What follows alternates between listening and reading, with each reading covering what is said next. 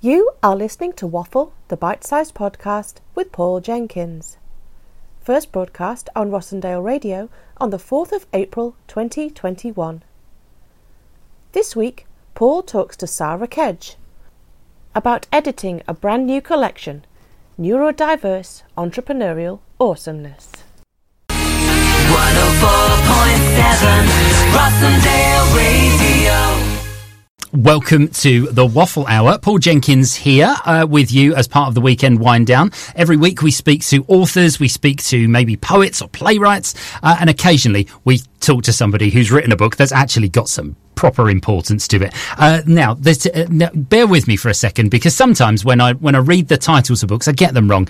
And this one, well, it's quite a long title. Neurodiverse Entrepreneurial Awesomeness. I mean, to start with, a tongue twister. An anthology of stories from brilliant entrepreneurs with amazingly different brains who are forging their own way. It rolls off the tongue. And I am speaking today to Sarah Kedge. Apologies, Sarah. Got your name wrong from the start. That's a good start, isn't it? Sarah Kedge, who's joining me. Where are you joining me from this afternoon? I'm in North Norfolk, just outside Kings Lynn. Just outside Kings Lynn. And we were just talking off air a second ago. I've only ventured in once. I went to Centre Parks once and had a bit of a venture into Norwich. But you're telling me that the live music scene apparently in Norwich is pretty cool. It's absolutely cracking. Yeah. Lots of pubs that have bands. Yeah, they have amazing festivals. Obviously not last year, but the Mayor's Festival is amazing, week-long arts live music festival. It's brilliant. I think it's going to have to be something we go out when we go back out on our travels. We're going to go out here in the valley up in Rossendale, but we're going to go a little bit further afield as well. See what we can find out there.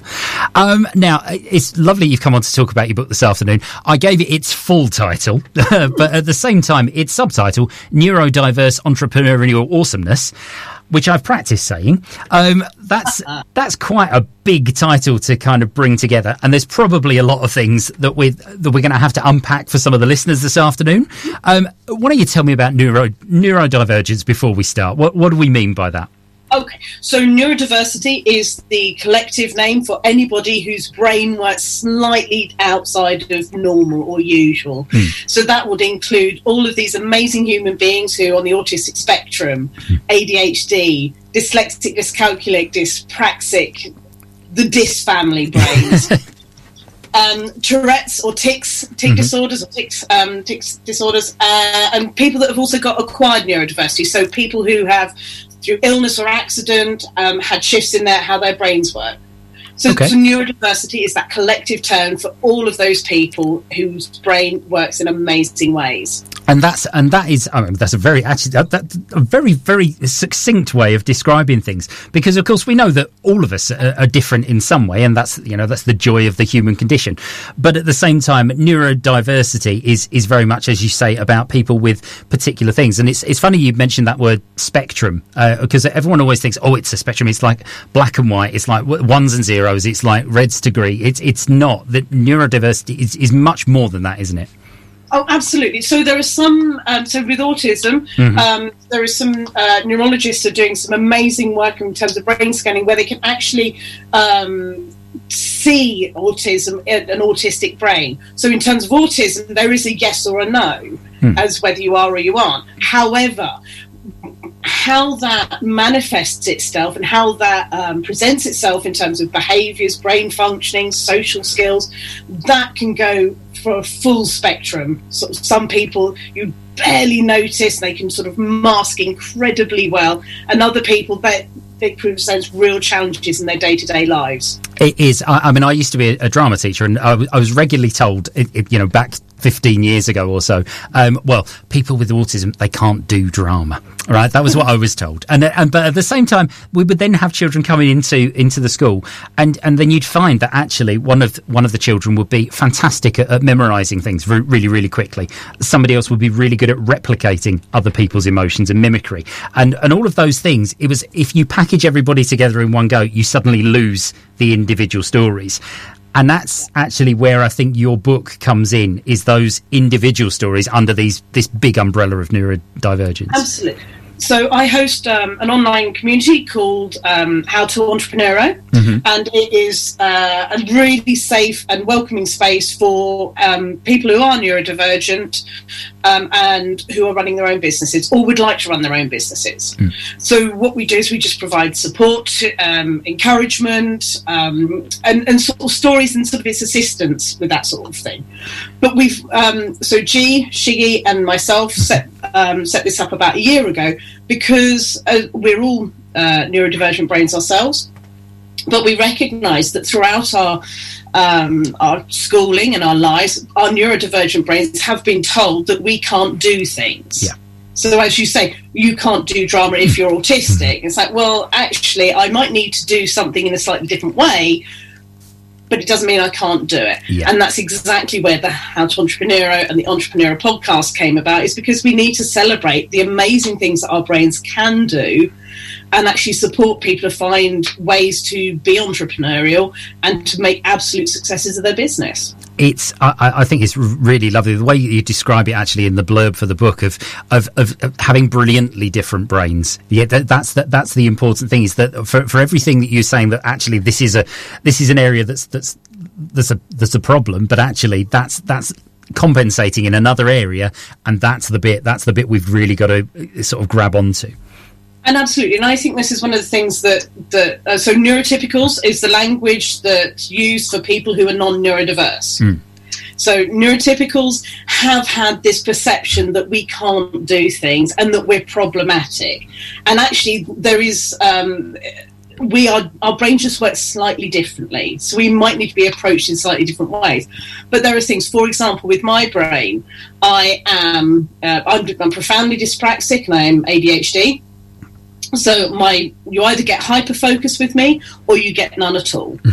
When you get hyper-focus, I will be able to do things at a speed and a pace and an accuracy no neurotypical person could replicate. So when so one of the things I do as a professional job is I do rescue and turnaround work in businesses and companies, and that requires hyper-focus. And I'm incredibly good at that because my ADHD brain allows me to just be pinpoint accuracy on the thing that needs to be worried about. It's a real sense actually of your understanding of things and your processing of the world. Like you say, when you need things done on a quick turnaround, that's exactly the skill that you do need. But having said that, some of the other challenges that you might face, you probably go, well, actually, that's nothing to do with the business anyway. So why is that becomes completely irrelevant? Well, and even some of it is. So one of my things is I forget things. So appointments, dates. I forgot my mother's own birthday. I mean, you know what? Actually, that's two of us, so we might be finding a nice level here. It's with my dad, but we've forgotten about it. It was only 5 years ago. Honestly, I've made up for it since. But so I do have things that cause me challenges, but I create workarounds for them, and that's part of some of the stuff that I do in a professional capacity. Is it's helping neurodiverse people and neurotypical people to find workarounds to enable the neurodiverse person to actually excel and really succeed and use their superpowers to an advantage. Honestly, we've got so many different areas I want to delve into, and we haven't even really started talking about the individual stories in the book yet. We'll start to do that in the next part of the interview. And now you've chosen 3 songs for us, as we ask our guests to do, a little bit of a mini playlist for us, and you've started with the Beatles. You can't go wrong there. Why Here Comes the Sun? It's one of my favourite Beatles tracks of all time. When I was a kid, my mum and I used to go to car boot sales, and I used to collect Beatles albums, so I have a full collection of first press of Beatles albums, all from car boot sales. But this is one of my absolute favourite songs of all time. George Harrison at his finest. This is Here Comes the Sun. Playing more of the songs you like. This is 104.7 Rossendale Radio. Welcome back to the Weekend Wind Down. It's Paul Jenkins here on the Waffle Hour, and I'm speaking to Sarah Kedge about her new book, Neurodiverse Entrepreneurial Awesomeness. We spoke earlier on about just sort of the general background to the book. But you got back in sort of 2020. You mentioned about the podcast, and the three of you really thought, there are some stories that need telling here, and let's see if we can delve. Oh, now hold on. You're giving me that I've gone off on a tangent moment. So what happened was, G and I do a live once every couple of weeks together, and it was coming up for Neurodiversity Celebration Week. Yes. So the 2 weeks before that, G and I were sort of chatting online, and we said, what should we do for Neurodiversity Celebration Week? And we just said, let's bring some stories together and write a book. And within those 2 weeks, we'd gone from the idea to having a published book on Amazon. Hold on. So you did this. I mean, I know you were talking earlier on about quick turnarounds. You did this in 2 weeks. 2 weeks. That is amazing. 2 weeks from idea to publish. But believe me, I work with writers, and B, write myself. The 2 week turnaround is something that I'm going to get onto people and say, excuse me, I think we can do a book in 2 weeks from here on in. You really can. You really can. And yeah, that was it. And we just put a call out to the How to Entrepreneuro group and our own networks of amazing brains. And yeah, we have 17 stories of entrepreneurs who have. The amazing thing about the book is we have the full spectrum of neurodiversities in there. It's just incredible, and that's purely by accident. I was going to say, was this just a general call out and said, you know what, people, tell us your stories, and from that you got a spectrum of spectrums, which is quite, you know. We've got a spectrum of spectrums. We've got a spectrum of the neurodiversity. We've got full gender representation. We've got people of colour. We've got, it's just a really beautiful, happy creation. It does sound as if it's a very nice. I mean, I'm very keen on the word serendipity, but this is sounds like it's all sort of coming together, which is lovely. Now you've mentioned a couple of people who've got some quite interesting links to the sort of things that we usually talk about on this show. We've regularly had stand-up comedians coming on to talk about their writing and their work. And Susie's story in particular sounded as something that we might sort of delve into a little bit more. Yeah, so Susie is an amazing human being, and she's I could tell you huge amounts about her, but what she does at the moment, she runs comedy workshops. And life coaching. So yes. The two things running side by side, life coaching and comedy at the same time. Yeah, absolutely. So she's using some of the skills that you would use in terms of writing jokes and writing sets to support people with their life progress.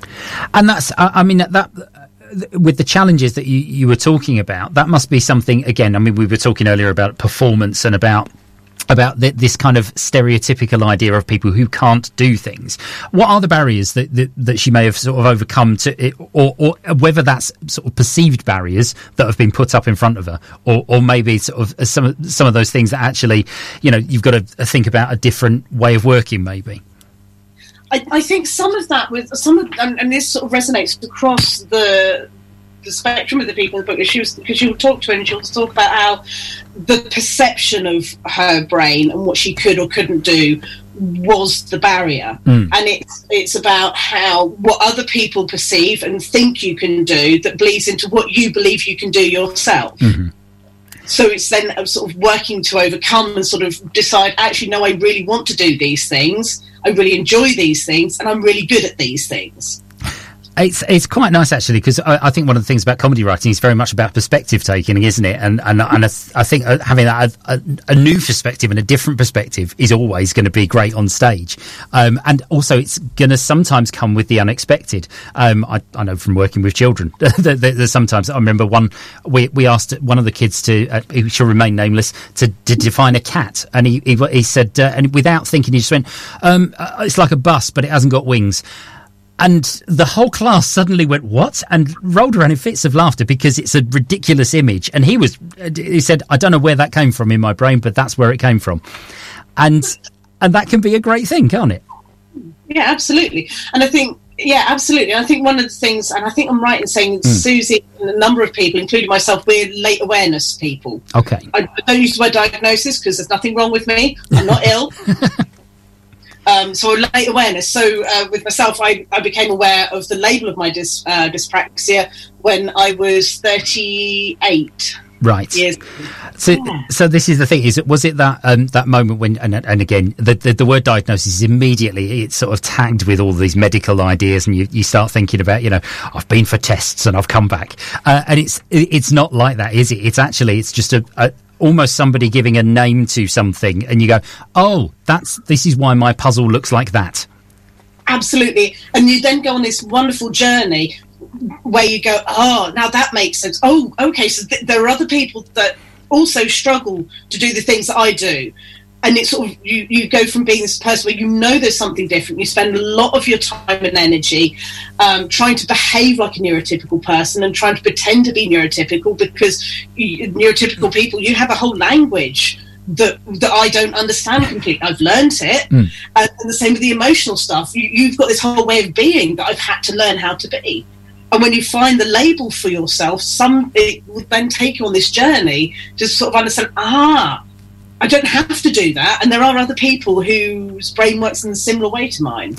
Yeah, and it's not always about where you come from or how you grew up or anything like that. It's just literally about that way of being, and like you say, that I think we're possibly more connected now than we ever were. It's possibly easier to find people who are similar to ourselves because of, like yourselves, you're using Facebook, you're using podcasts and communication tools to kind of spread the word, and so people can say, this is what I did last week. This makes absolute sense to me.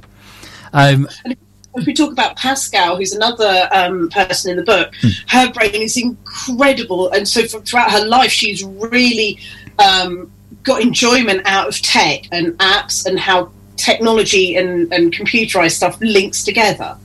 That's her superpower, and she's really capitalized on that, and so she's now somebody who's able to join up tech in a way that my brain could never even contemplate coping with. And yet you were telling me just off air a second ago that Pascal is in a creative industry in makeup and working at, was it in TV and film? She's a film and TV makeup artist. Which is, you immediately associate, well, that must be to do with the creative side of the brain. So therefore, the tech and the practical side of the brain, you would traditionally assume that those were two distinct areas, but there's a melding together.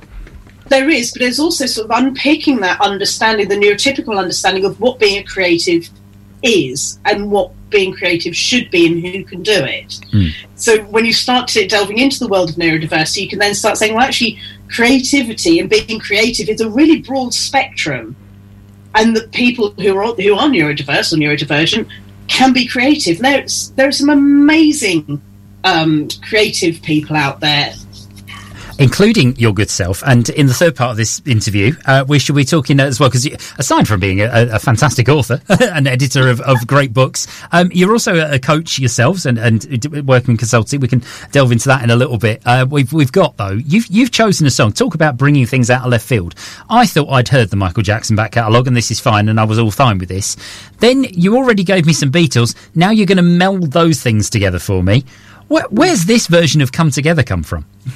It's one of those things that's hidden in the back of the album, but it is a really cracking version. I am a bit of a rock punk chick myself anyway, and I also have a bit of a love-hate with Michael Jackson, love his music, the other stuff is a little bit icky-sticky. But this is one of my favourite versions of this song, and it's a really cracking version. He does it really well. And I think the listeners are going to love it as well. This is Come Together. This is Michael Jackson. At home, in the office, in the car, wherever you are, you can listen to 104.7 Rossendale Radio. Welcome back to 104.7 Rossendale Radio. It is the Waffle Hour, and sadly, it's the final part of my interview with Sarah Kedge this afternoon. And now, the thing is, we're Zooming this afternoon. We're doing this through Zoom. We've mastered the technology here, and I'm going to try and give you some sort of visual description of some of the things that you've missed, because this is radio. I'm looking at Sarah at the moment, as she's got a big pink background, and has all the way through our interview today. She's been accompanied by a little aid. Something to hold on to. It's rainbow coloured, and when I found out what it was, you're going to be amazed. Do you want to tell us what it is you're holding right now? So this is a fidget toy. So my brain, I find it very difficult to concentrate on one thing at once, and if I try, my brain just goes in 17 directions. So I've got this fidget toy. It's called Perpetual Bubble Wrap. So it's silicone, so it's like the cake moulds that you've got, and it's just little bubble wraps, and you just pop it, and you push it, and then you turn it over, and you can start popping it again. It's just something... Bubble wrap that goes on forever. It's... Forever. I took this to my mum, and she complained that it didn't pop right. Oh, okay, right. Maybe there's a conversation to have there about what would be the right bubble wrap. But it's... you know what? Having worked through the fidget spinner era, right? This is one of the things that came out. I absolutely I'm determined to get myself hold of some perpetual bubble wrap. And this was one of the things I remember teaching at the time when the fidget spinner came in. And of course, that was a fidget toy very much for people with ADHD was how how it came in. And then all of a sudden, everybody wanted one.